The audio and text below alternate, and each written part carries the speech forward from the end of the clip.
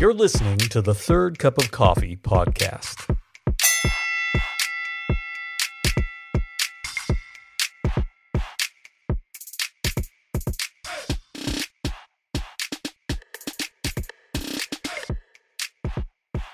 Hey everybody, and welcome to the Third Cup of Coffee podcast, cold edition.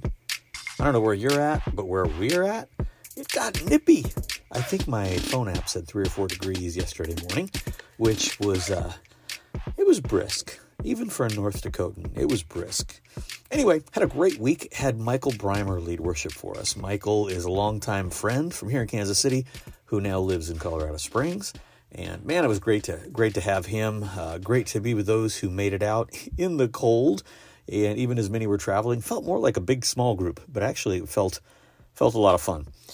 Here is the message from Sunday, titled, What I Want Them to Say About Us in 5 Years.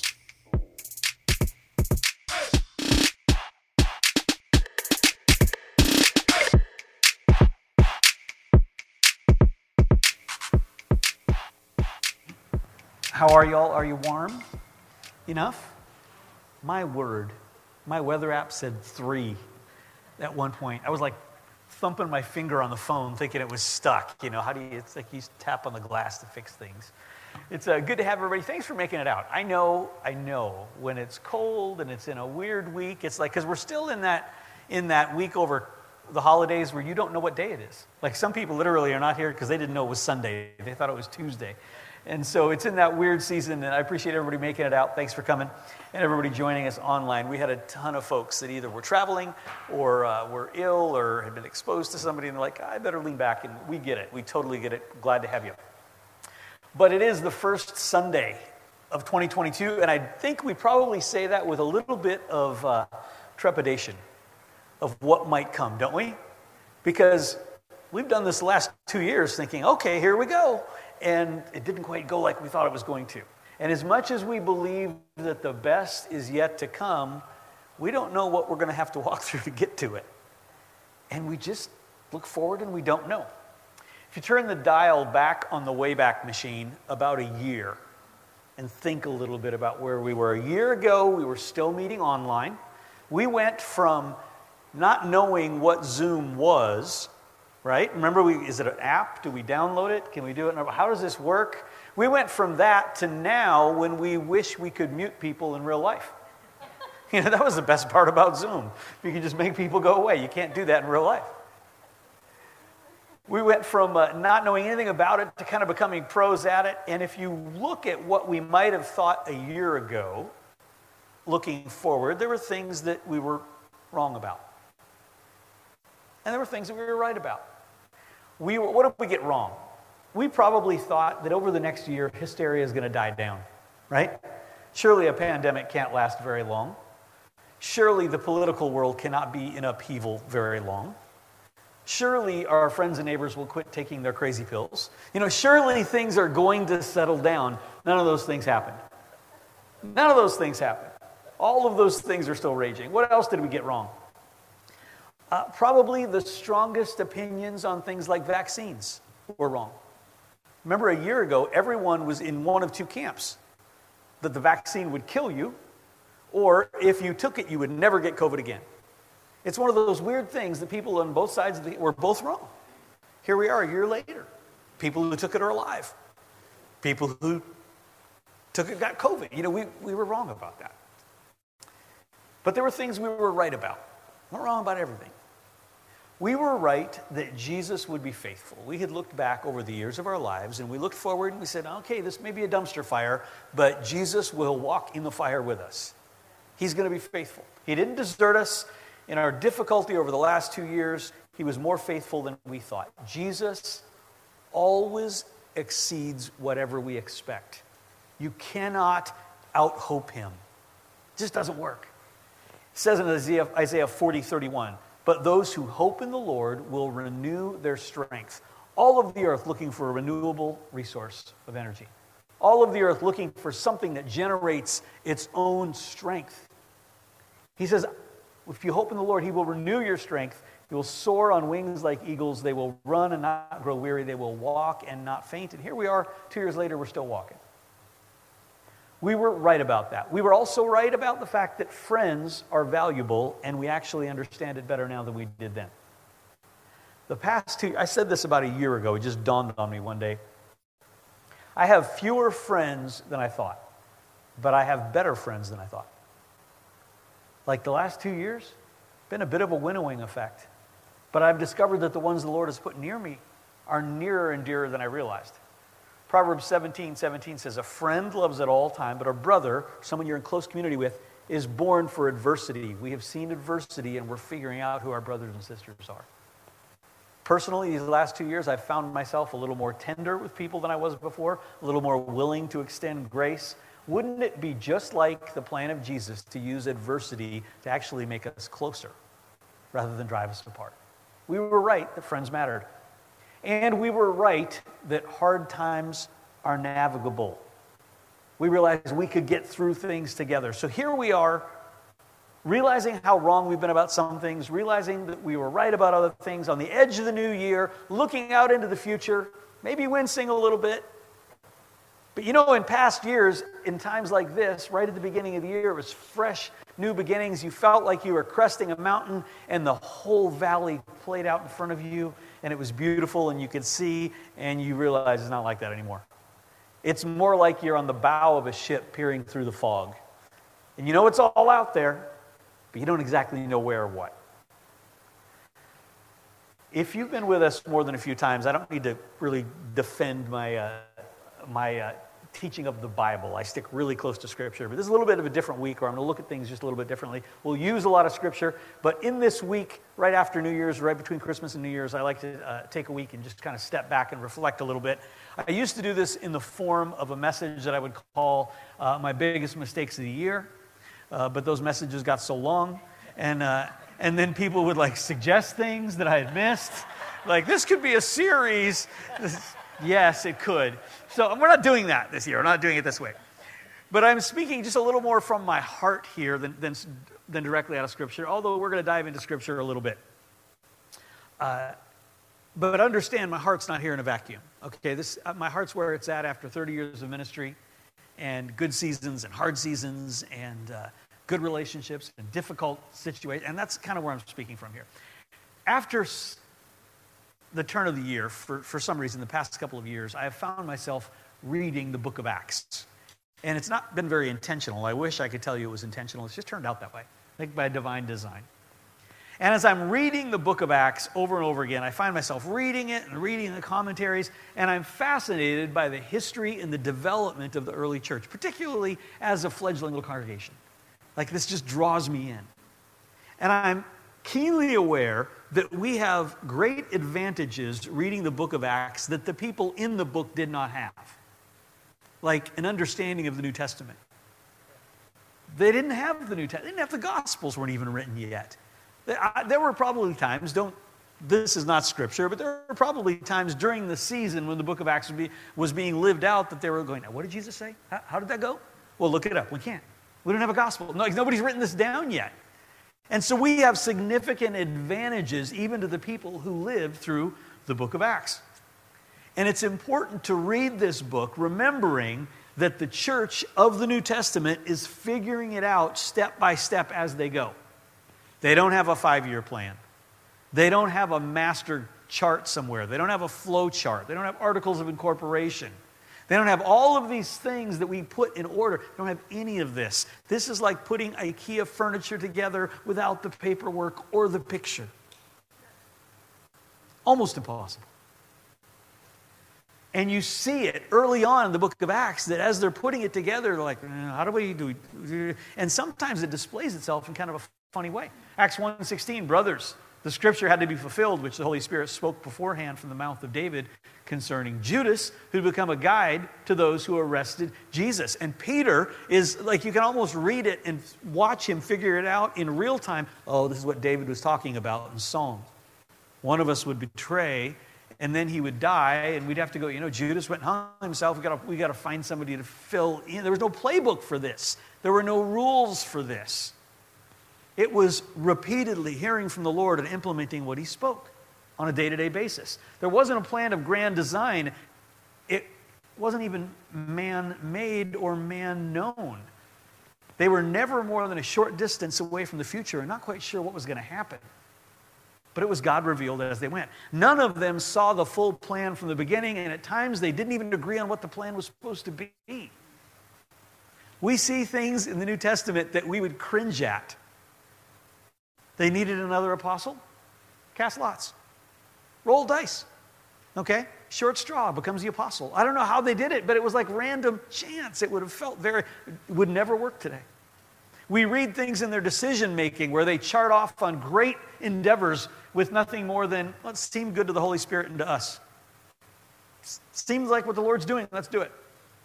We even read things about the disciples themselves, what they would refer to as a sharp disagreement between Paul and Barnabas. And it wasn't even over theology, it was over personnel. They split a missionary trip in disgust with one another because one of them wanted to take John Mark, the other one said, I don't want to take John Mark. All right, well, you go that way and I'll go that. This was how the church played out. And in the grand design of God, at the end of the story, it was clearly the plan of the Lord because the gospel spread far more than it would have if they would have stuck together. There are sometimes the plan of God even includes what feels like tension on the ground level. Because at the 40,000 foot level, he's like, no, this is all going to work out. Just don't say things too ugly about each other and reconcile later. It's going to work. No member of the early church could have graphed this out on paper, made a PowerPoint deck about it, or even provided an accurate copy of the Constitution. It was day to day. And their lack of beginning to end plan does not mean that God was not in it. If anything, it points to a daily reliance on the Lord, because if He didn't do this whole thing, it wasn't going to happen. Now, Bridge family, as loosey-goosey as all of this has felt to us over the past 2 years, at some level, it has been by design of the Lord. We have more in familiarity with the early church of the book of Acts than we do with what I jokingly call the religious corporate complex. You're like, what's that? I just made that up. Okay. The religious corporate complex. What that is the tendency of some to look at hardcore business principles, slap a little Jesus on it, and okay, now we have it. That's the way the church operates. It's not how the church operates. Not to say we can't learn things from the business world, but it's a family and a business don't run the same way. You can build something that way, but it's not exactly what the Lord seems to be doing. It's the tendency of the body of Christ to take its cues more from the business world, make a pastor a CEO, make the church a business model. The idea that every leadership book written for the business world could in turn be used to take a church from small to mega church. And the funny thing is sometimes it works. And maybe it's the Lord, but it's not the only way it happens. And it's often not how the kingdom works.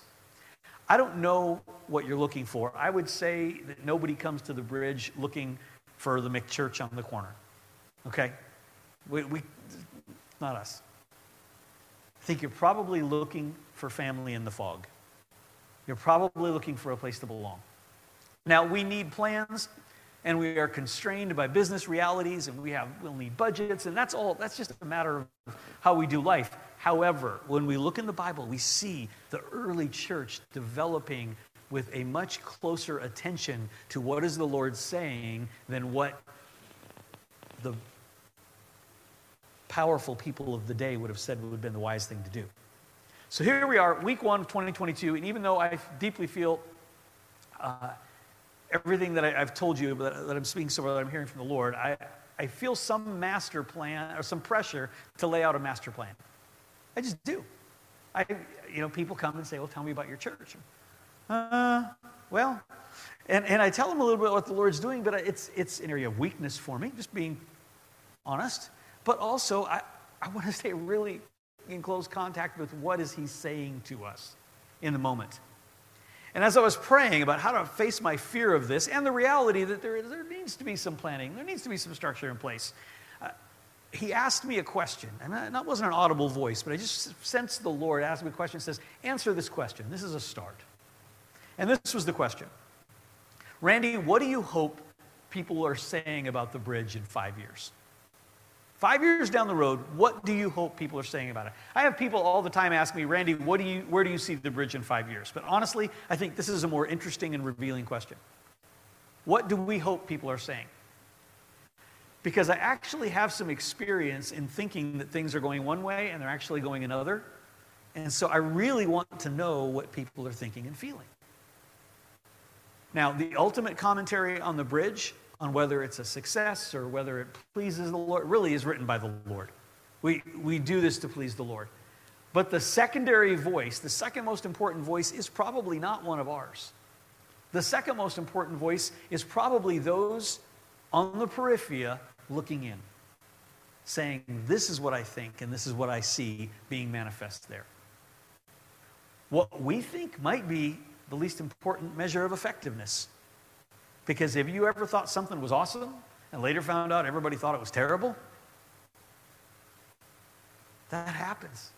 So we tune our voice, tune our ear to the voice of the Lord. Lord, what are you saying? And then we say, okay, this is what we hope people on the outside are looking in and seeing in us. Number one, 3 things real quick. I hope people say, no one has been kinder to me than those people. No one has been kinder to me. Like, Randy, really? You got 3 things? And one of them is kindness? Yes. Because I believe kindness unlocks hearts in a way that facts cannot. Kindness unlocks hearts in the way facts cannot. It would be my hope that 5 years down the road, really 5 minutes down the road, but 5 years down the road, this idea of kindness and gentleness with one another and with people we encounter would permeate this body. And we would be found reflecting the character and the demeanor of Jesus as much as the truth of Jesus. Now, 2 years of Crazy Town has probably made us all a little cranky, hasn't it? Do you find yourself just patience just a little bit short sometimes? We feel pressed and pressured and a little persecuted, and sometimes in speaking the truth, we get a little aggressive and actually a little unkind. Every once in a while, somebody will send me a clip of another pastor preaching somewhere. You got to see this. It's a little weird. Just to be honest, it's a little weird. It's like, do you text your barber pictures of somebody else's haircut? Like, why does this work?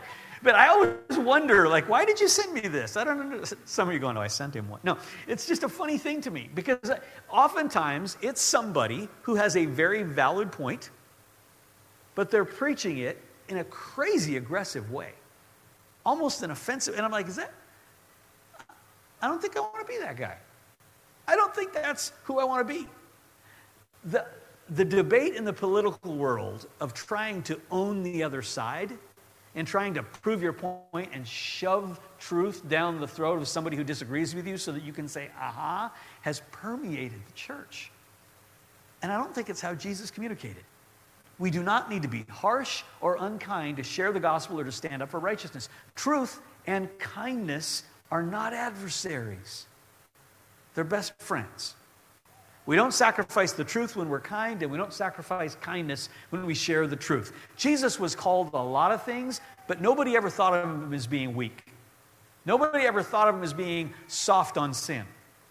He chose and did hard things his entire life, from choosing to be a carpenter to die on a cross. It was like difficulty after difficulty, but even though he found a way to aggressively engage with unrighteousness, he remained tender towards people, and they wrote and spoke of his kindness. I'm always struck about the story in John 4, where Jesus is speaking to the woman at the well. And it's not the woman who would normally seek out a rabbi, okay? She comes to the well during the day because she's thinking, well, there won't be anybody there. It'll be easier to get in, get out. Don't really want to see anybody. It's like, you go to a grocery store with curlers in your hair. Who do you see? The pastor. It's one of those things. So she goes and she meets the rabbi there at the water, and she's like, I didn't think I was going to see the rabbi, and here we are. And he, in turn, tells her everything she's doing wrong. Like, he just lays out her sin for her, asks her some questions, knows the truth, reveals the truth. But he did it with such kindness that she goes to get her friends. When was the last time you told somebody everything they were doing wrong and you did it with such gentleness? They were like, I got to get my buddies. And they go bring their friends to hear that. John 4:29, she says, come and see the man that told me everything I ever did. Could this be the Christ?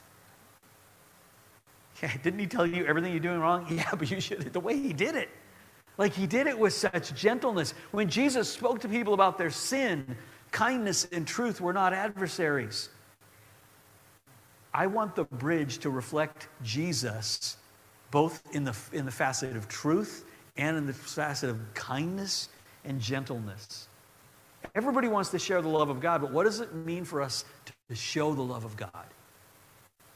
1 Corinthians 13:4 tells us love is patient and kind. Did you know that's actually not an internal document? That's meant for us to share. It's not like a user's manual for how we relate to people in the church. It's how we relate to everybody. It's patient and kind. Luke 6:35, he's speaking, he says, love your enemies and do good and lend, expecting nothing in return, and your reward will be great. You'll be called the sons of the Most High, for he is kind to the ungrateful and to the evil. There are people that are easier to be kind to than others. The ungrateful and the evil, kind of at the bottom of the list. He says, I am kind to them, and in being kind to them, his message was received at a level it would have never been received if it were just bare facts.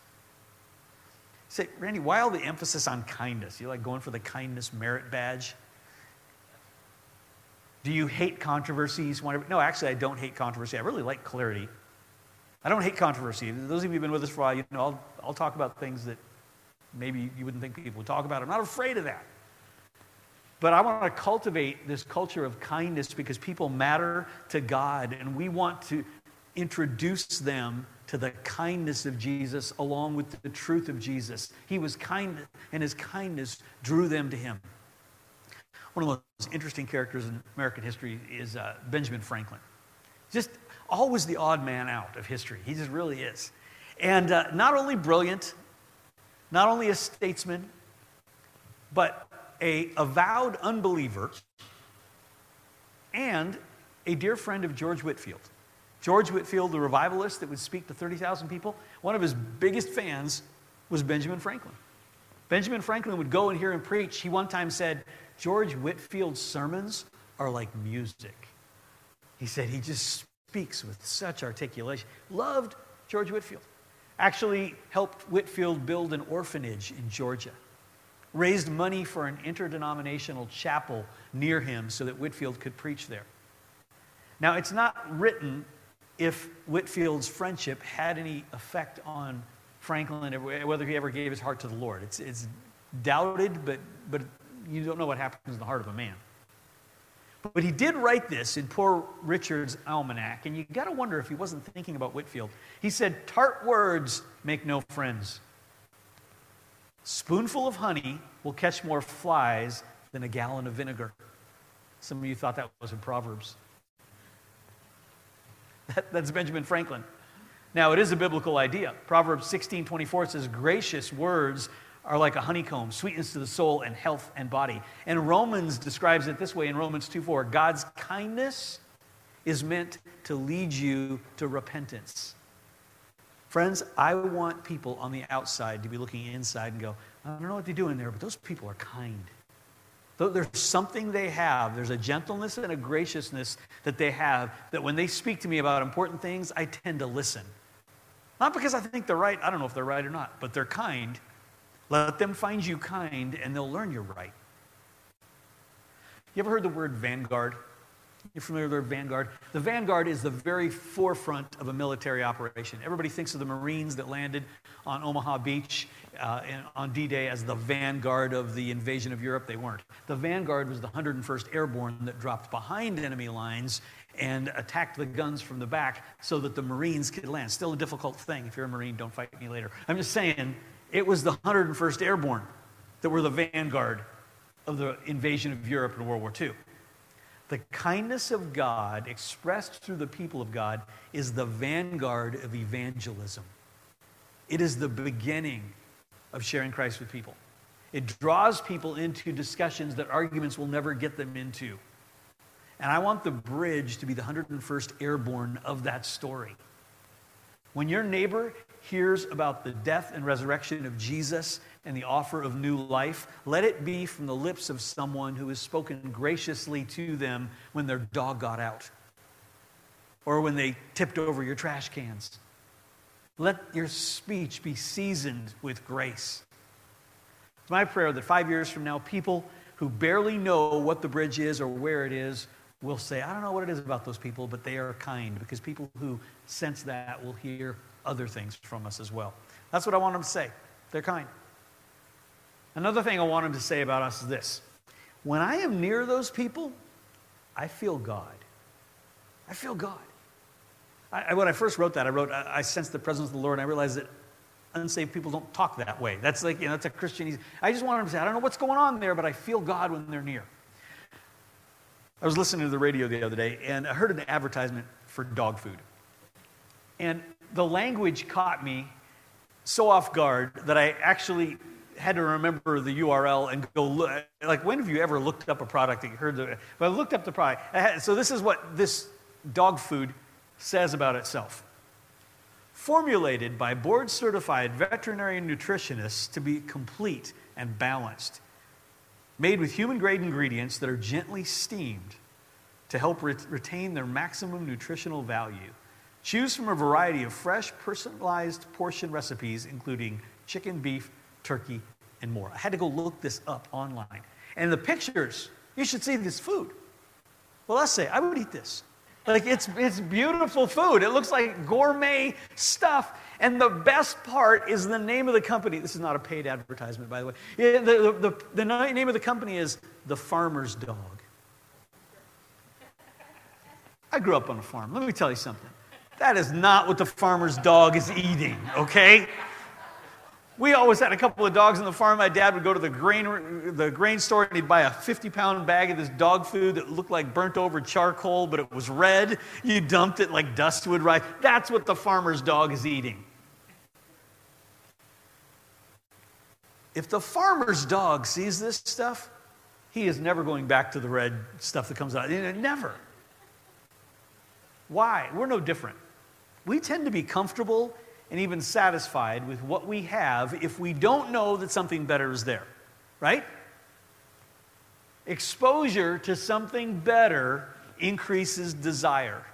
Can you imagine? I'm trying to think about our two little dogs. If I gave them the dry, junky stuff in one bowl and this gourmet steamed, who steams dog food? Like, do you have to, I cannot see my dogs going, oh, what to do. No, they're going right for the good stuff. Because once you know the good stuff's there, you're not eating this other trash. If we can expose people to the presence of God, it will change their desire. It will give them a hunger and a craving for something that they do not crave right now because they don't even know it's there. Some of you are like, yeah, my neighbor has no interest in the Lord. They're just living their life. People in the church go, are they miserable? No, they don't seem to be. They seem to be pretty happy. Why? Because all they know is that 50-pound bag of junk that my dad used to feed the dog. That's all you know, you eat it. I pray that 5 years down the road, people who know nothing about us as an organization will speak with their own words. When I am near those people, I feel God. I sense something that I don't know. I can't have a lot of language for it, but there's something.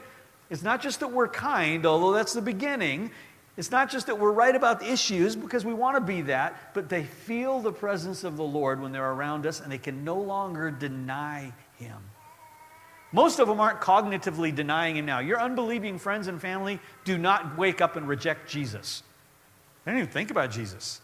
They're not even thinking about steamed vegetables in a bowl. They're not thinking about the fact that there's something better, but it is exposure to His presence that changes things. Carrying the presence of God wherever you go causes real havoc for the plan of the enemy.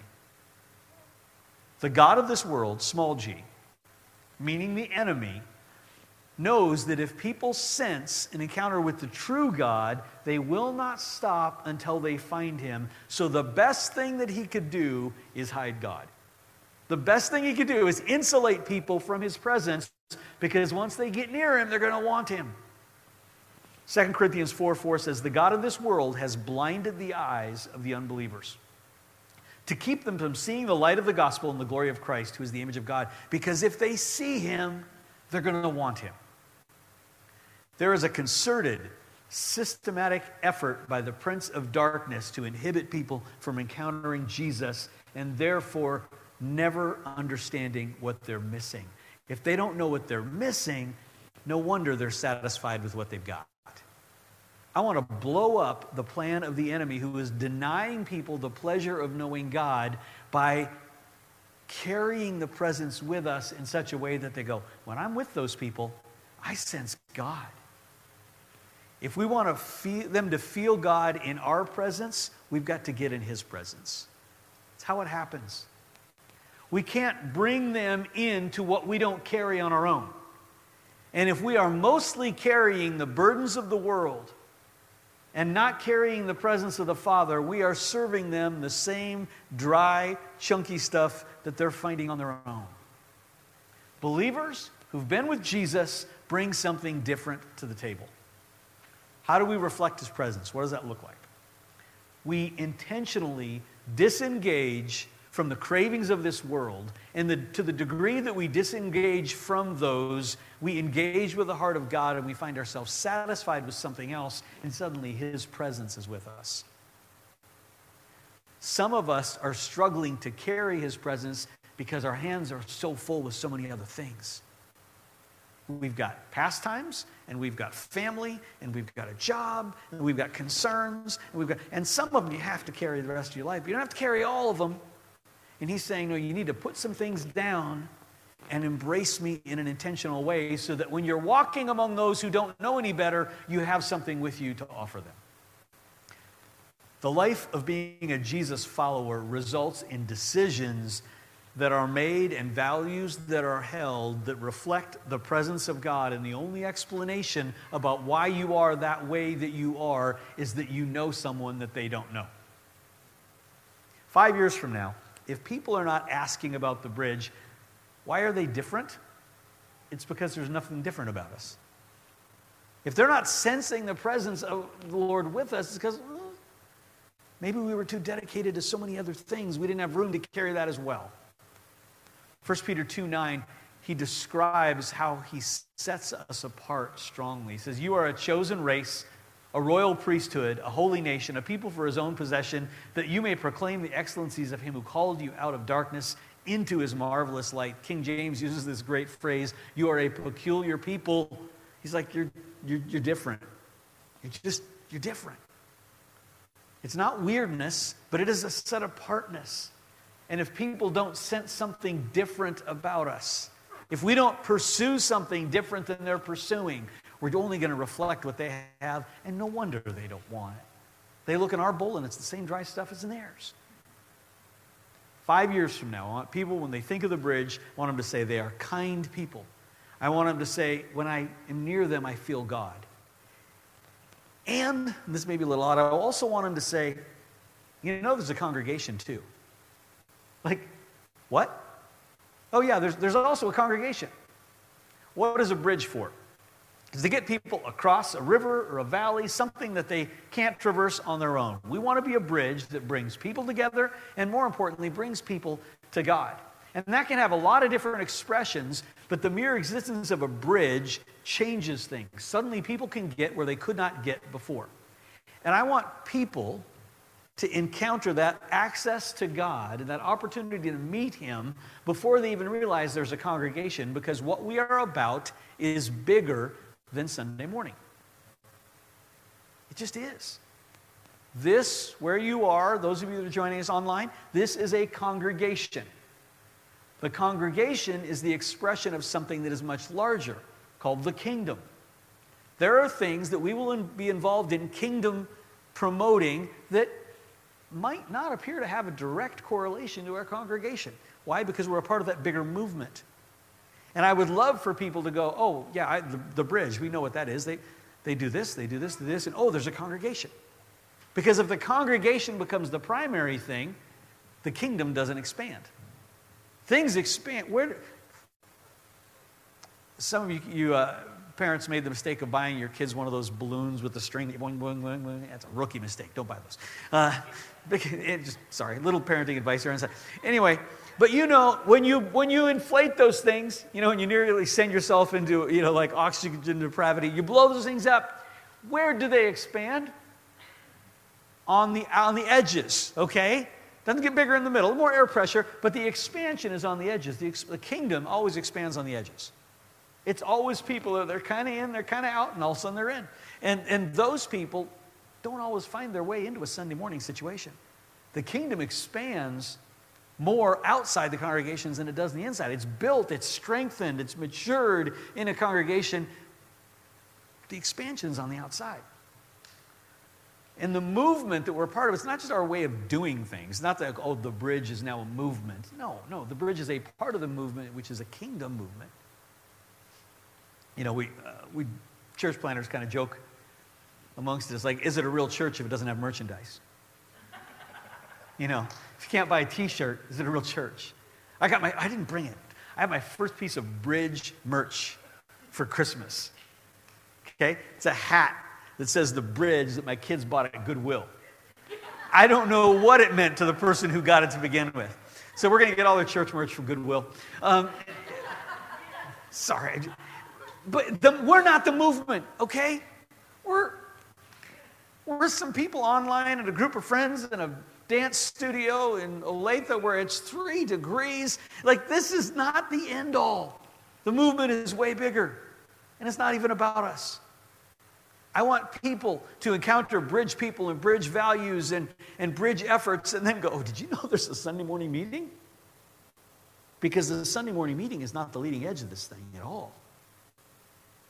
In fact, if there's a leading edge, it's not a Sunday morning meeting, it's a prayer room for kingdom focus, where the Lord hooks our heart and puts things in us that we just don't have time to develop here. And it's just like there are things that we gain from being in His presence for an extended period of time that we just can't do this way. We spoke 2 weeks ago about being a people of prayer and where the church is going, and whether it is by choice or necessity, we will learn to pray. That's where it's going. I want to learn at my own pace, which means I got to hurry, but we will all learn someday. And I would rather learn when it's easier than when it's harder. But I have never known a congregation that didn't want to be a praying church. Like I've never asked a pastor, so are you a praying church? Not so much. Really? No, nobody says that. Are you a praying church? Yeah. Everybody wants to be a praying church. But I've never seen a congregation become a praying church when the Sunday morning gathering was the focal point of what they did. It's always focused somewhere else, in outreach and in a prayer room. If you remember our message months ago about David bringing the ark back into Jerusalem. And if you remember this, they tried to bring it in on a cart. Did not go well. All right, there was a body count. It's not good when you try to have a worship service and there's a body count at the end. So he goes back and he thinks about it. He leaves it at somebody's home, and then he stirs himself up and he goes, we're going to go back and get it, but we're going to go back and we're going to get it right. We're going to go back and we are going to gain the presence of God Himself in the form of the Ark of the Covenant. We're going to bring it home, but we're going to do it His way, not ours. That means we carry it on ourselves. We carry the presence. We're not going to don't bring the cart. Just that. The cart didn't go well. Put it on our shoulders, carry it, and every 6 steps we're going to sacrifice. Do you know how far this thing is? Yeah. We're going to bring a lot of animals to sacrifice. Because every 6 steps, you'd sacrifice like 9 animals between here and the donuts. But he said, we're going to do it slow, but we're going to do it intentionally. We're going to lay everything down because I have made a vow. He said, I said in Psalm 27:4, one thing have I asked of the Lord that I will seek after, that I may dwell in the house of the Lord the rest of the days of my life, to gaze upon the beauty of the Lord and to inquire of His temple. He's like, I'm going to do this. I got one shot at this, and I'm going to do it right. I don't care how long it takes me. I am going to get in the presence, and I'm going to stay there, even if it takes me a long time, because there are things in there that I can never glean out there.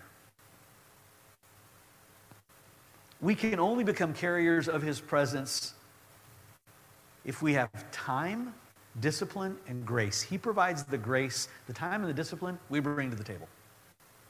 Now, he provides the grace for it, but it's really up to us to do that.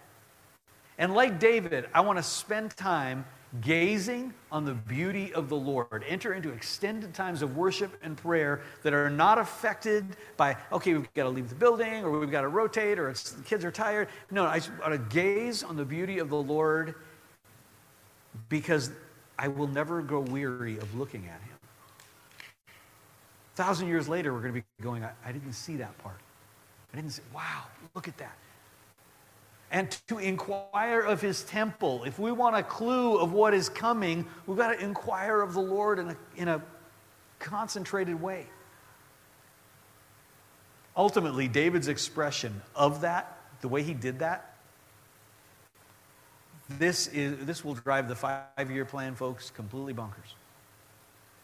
He gathers worshipers and musicians and people to minister to the Lord, says, I will pay you to do this.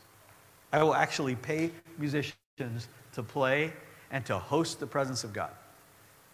Because when you host the presence of the Lord, we actually win battles out there.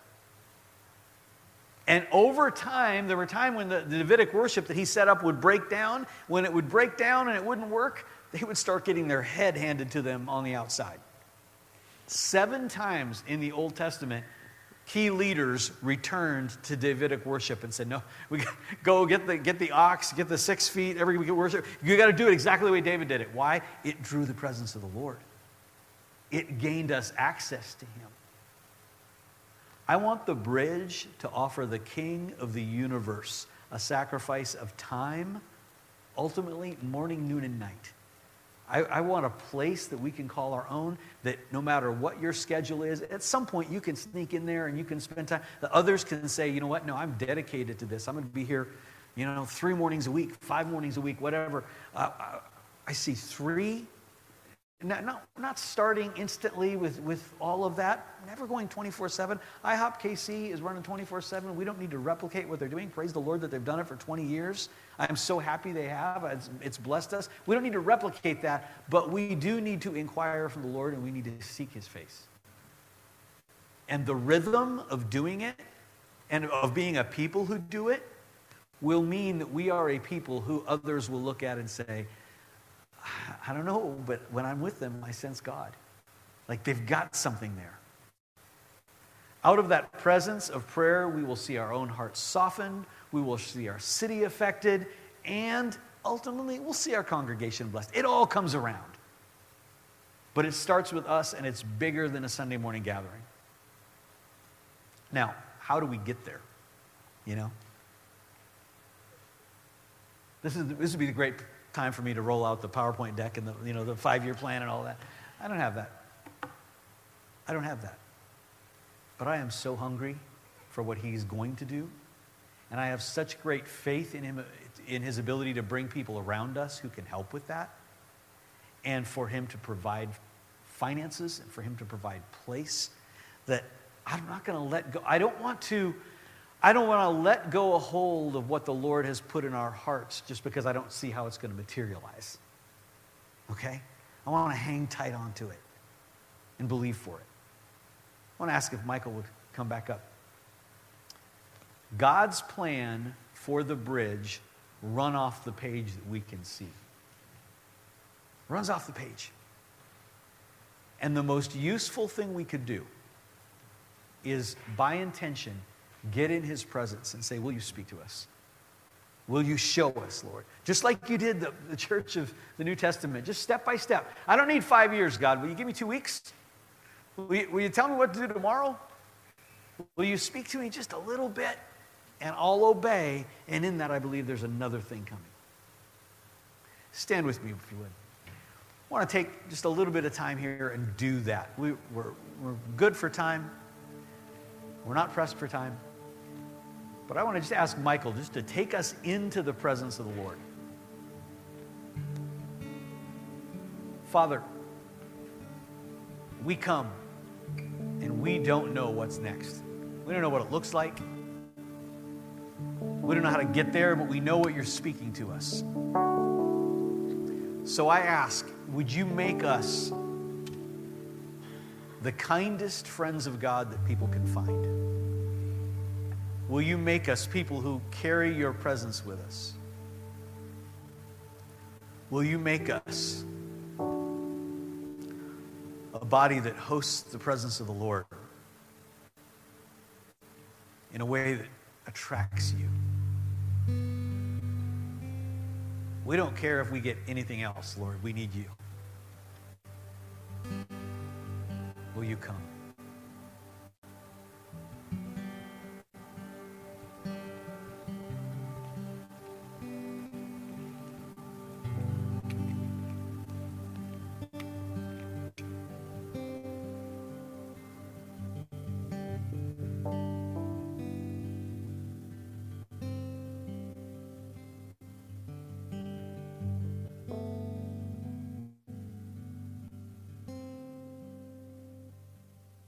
God, I look to you.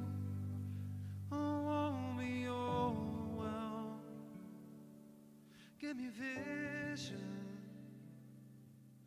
to see things like you do. God, I